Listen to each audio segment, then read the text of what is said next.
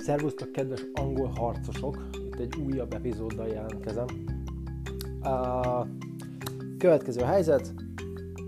Azon gondolkodtam, hogy mit hozzak nektek mára. Egy csomó mindenről beszélgettünk már szerintem.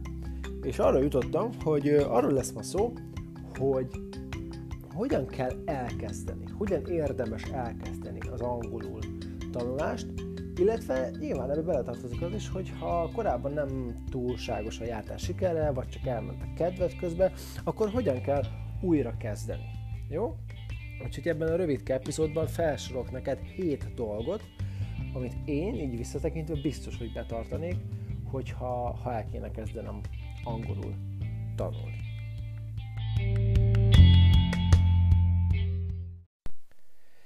Szóval, tegyük fel, régóta fontolgatod, hogy megtanulsz angolul, vagy abszolút nem fontolgatod régóta, de valami munkád miatt most úgy döntöttél, hogy szükséged van rá, vagy csak tényleg újra akarod kezdeni, jó? Mert korábban nem sikerült eljutni a célodig. Akkor itt van 7 dolog, szépen sorrendben, amit ha te lennék, én biztosan betartanék, jó? Mert ezekkel lehet tényleg haladni. Első, tehát, és talán ez fogja megadni azt, hogy ez a legelső, hogy most ezúttal sikerülni fog, vagy sem. És ez pedig, hogy találd meg a miértedet. Tudom, hogy ez egy picit triviálisnak hangzik. Azt is tudom, hogy könnyű ezt mondani. De meg fogod látni, hogy kell egy miért. Egy érzelemdús miért. És itt az érzelemdúson van a hangsúly. Ugyanis ha kizárólag azért akarsz nyelvvizsgázni, mert kötelező mondjuk a diplomádhoz, vagy úgy gondolod, hogy körülötted az emberek már csomóan beszélnek angolul, és ciki, hogy te nem, vagy ha külföldre kimész, nem tudsz megszólni. Persze ezeknek mind lehet érzelmi töltete, ami nyom téged az angol irányába, csak kell, hogy meglegyen az érzelmi töltet, érted? Tehát ez olyan, mint mikor elmegy valaki az orvoshoz, és azt mondják neki, hogy mit tudom én, beteg, és ha nem hagyja abba a dohányzást, akkor baj lesz belőle, de még nem annyira üti meg érzelmileg, úgyhogy simán folytatja a dohányzást. Tehát, hogy tényleg kell egy érzelemdús cél. Amíg ez nincs meg, addig nem leszel következetes. Addig egyszer tanulsz, egyszer nem. És általában emiatt az emberek, saját magukat ostorozzák, hogy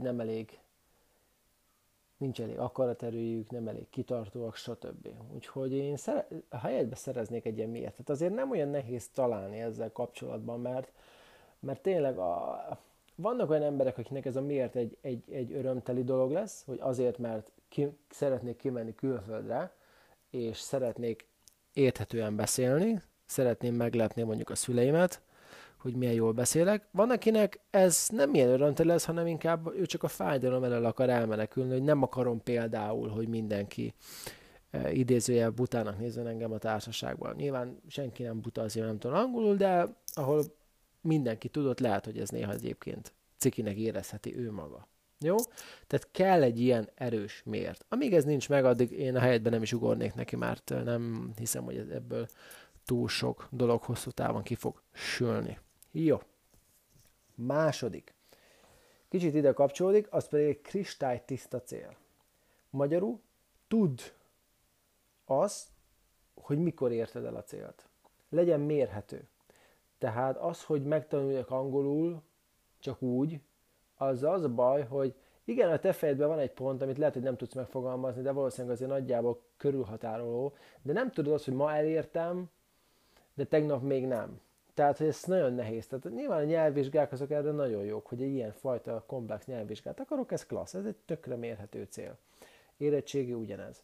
Jó, de ez ne egy szubjektív valami legyen, véleményem szerint, ugyanis én azt látom, hogy akiknek kőbevésett, pontosan mérhető céljaik vannak, azok egyrészt gyorsabban odaérnek, meg odaérnek. Tehát nem adják fel, hanem ez megvan a fejükben. Jó? Úgyhogy ez lenne nekem a második tippem számodra. A harmadik, az pedig, hogy ha megvan a célod, legyen egy terved. Tehát az, hogy időnként leülök angolozni, az nem terv. A naponta leülök angolozni, az sem igazán, bár az egy fokkal jobb. Tehát amikor szokásokat akarunk kialakítani, akkor nagyon fontos, hogy vigyünk bizonyosságot a képbe.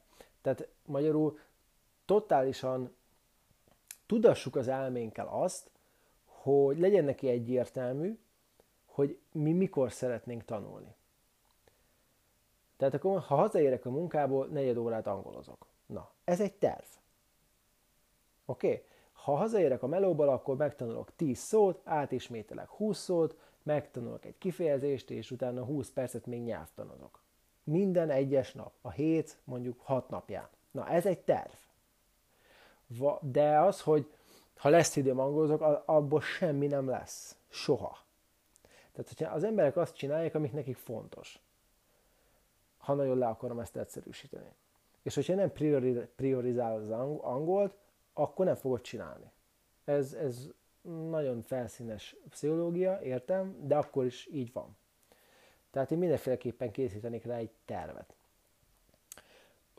Mert egyrésztről a terv azért bizonyosságot is ad neked, 2 meg előre tudsz tervezni. Tehát nem lesz az, hogy most a barátnőmmel kell mennem, hanem tudod azt, hogy hát csak 6-ra tudok menni, mert én 5-től 6-ig én angolozok. Jó? Oké. A negyedik, és ez tökre kapcsolódik ide, mindjárt megmondom, hogy. Az az önismeret. Nagyon fontos, hogy amikor angolozol, akkor sokótok ezt egyedül fogja megtenni. Nem fog elmenni nyelviskolába, nem fog elmenni itt magántanárhoz, lehet, hogy azért, mert ezek a dolgok neki drágák, lehet, hogy azért, mert ezek nem is tetszenek neki. Persze majd lesz erről is szó ebben a 7 pontban, hogy azért segítséget kérni az sosem rossz, de azt akarom ezzel mondani, hogy azért ismerd magadat, mert vannak olyan emberek, akik, hogy is mondjam, magukért túl sokat nem tesznek meg, de másokért bármire képesek például. Vagy a saját elvárásaiknak nem nagyon tudnak megfelelni, de másokénak például igen. Vagy vannak olyan emberek, akik például reggel képtelenek a tanulásra, és ők nekik ehhez leginkább este van kedvük. Meg egy csomó olyan dolog van, így, ami a személyiségedet, a szokásrendszeredet illeti, ami bizonyos időpontokban ellehetetleníthet. Például azt mondod, hogy munka után hazamész, de lehet, hogy neked abban az időszakban az agyad nem annyira van ráállva. Ugye? Azt már hallottuk több embertől, én is magam, és nem egyszer tapasztaltam, hogy van, akinek reggel jobban fog az agya. Ugye nem attól függ, hogy mit dolgozol, hogyha ugyanazokat az agyi struktúrákat erőlteted a munkádban, mint amit a tanulásra is erőltetnél, akkor valószínűleg, hogy érdemes előtte beiktatni, nem már fáradtam. Ilyen dolgok. Jó, tehát ezek nem túl mély önismereti dolgok, de azért van erre szükség, hogy ne menj a falnak. Jó? Mert ha szándék megvan benned, ezek a dolgok még akkor is kicsit félre tudnak vinni, és meg tudják nehezíteni a dolgodat. Úgyhogy én leginkább erre a 3-ra figyelnék. Tehát, hogy mikor tudsz a legjobban tanulni, mikor fog a legjobban az agyad, mikor van hozzá a legjobban kedved. Egyébként egy egész tudományág van ezzel kapcsolatban kibontakozóban, hogy az embereknek az úgynevezett kronotípusát megállapítsák. Ez az egyik. A másik az, hogy eleget tudsz tenni a saját elvárásaidnak. Tehát, hogyha azt mondod, hogy este 5-kor ezt csinálom, akkor ezt te tényleg megcsinálod, de vagy lehetetlennek érzed. Mert vannak, akik ezt lehetetlennek érzik. Én simán meg tudom csinálni, de én mondjuk egy olyan személyiségtípusba tartozom. De elég nagy rész az embereknek nem. Jó? Viszont ha más kéri meg, hogy tedd meg ezt értem, akkor simán megteszi. Oké? Tehát például ez is fontos, hogy te ebből a szempontból melyik csoportba tartozol. Hogyha másokért teszel meg, akkor érdemes valakivel szövetkezned. Például. Jó? A harmadik, ami az önismeretet illeti, az megint csak az lehet, hogy mennyire szereted mondjuk a rutinokat. Mert én például imádom őket. De vannak olyan emberek, akiknek a rutin az egyfajta teher a vállán. Hogyha meghallja, hogy minden nap ilyenkor, úristen, az ki van zárva, hogy én így bekorlátozzam magam. Oké? Tehát akkor ne korlátozd be magad, akkor csináld akkor, amikor kedved van, csak csináld. Jó? Tehát ez nagyon fontos, hogy ez ismert magad legalább ilyen teljesen alapvető szinteken. Jó. Következő, 5., ha jól számolom. az azt mondanám, hogy fókuszálj a rendszerre, ne csak a célra. Tehát oké, ha már van egy célod, az nagyon király, remélem, hogyha rágondolsz, akkor szolgáltatja neked a tüzet, az üzemanyagot, az érzelmi töltetet, az, hogy már pedig leülök, mert ezt én annyira akarom, tehát remélem, hogy ez megvan, de fókuszálj inkább a rendszerre. Tehát arra a rendszerre, amit elmondtam, hogy minden nap 7 szó, minden nap egy kifejezés, mert ha arra fókuszálsz, akkor előbb-utóbb a cél tiéd lesz, jó? Viszont ha csak a célra fókuszálsz, de a rendszerre nem, akkor az nem nagyon fog úgy működni. Sőt, egyáltalán nem fog működni. A következő az pedig, hogy és inkább nem csak a következő, hanem még ezt inkább ide raknám. Még ide raknám az 5-hez, hogy fókuszálj a rendszerre, de ne óriási léptekben gondolkozz. Jó? Tehát, hogyha mit tudom én, éppen várnod kell a szüleidre, vagy a gyerekeidre, vagy nem tudom kire 10 percet, akkor soha nem mondd azt, hogy az a 10 perc, addig nem veszed el az angolt, mert ez nem számít. De igen, az a 10 perc ott tényleg túl sokat nem számít. Csak amikor mindig ezek összeadódnak, ezek a 10 percek, úgy nagyon-nagyon sokat tudnak számítani, ezt hidd el nekem. Úgyhogy soha ne kövesd ezt a hibát, amit annyian elkövetünk, hogy ha nincs egy órám leülni, akkor megséri leülni. Ez butaság. Nagyon nagy hülyeség. Jó? Eleve nincs is összhangban a sok órás tanulás a memóriádnak a működésével. Piciket, de azt következetesen és rendszeresen. 6. Az meg azt jelenti, hogy kezd el. Oké? Tehát most ezt meghallgattad, kezd el ma, de legkésőbb holnap. Soha ne tűzd ki kvázi úgy a tanulási célt, hogy semmit nem tettél a megvalósításokért. Tűzd ki a célt. De utána rögtön tegyél valamit. Tanulj meg 3-szor. Már ma.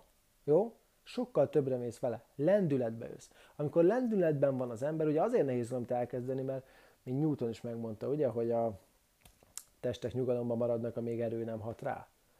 Tehát a repülőnek is már ugye felszállni nehéz, fent maradni, sokkal könnyebb, ugye? Tehát sokkal kevesebb üzemanyagot éget.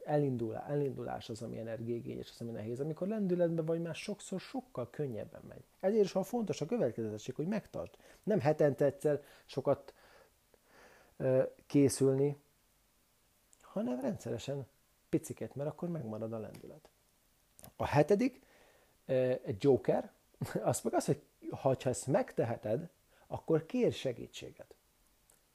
Mert ugye a segítség, nyelviskolákra gondolok például, vagy magánórákra gondolok, vagy például barátokra, akik szintén angolul készülnek, vagy akár könyvekre, amiben memória tippek vannak, vagy a tanulással kapcsolatos tippek vannak, mert hogyha valaki járt ott, ahol te vagy, átérzi a helyzetedet, és eljutott oda, ahova szeretnél, akkor az a személy valószínűleg a legjobb abban, hogy utat mutasson neked abban az irányban, amivel te menni szeretnél. Pontosan ezért van én is még mindig tartok angolórákat, mert rendszeresen megkeresnek, hogy segítenék nekik, és hogyha te is ezek közé tartozol, akkor nagyon szívesen segítek neked is.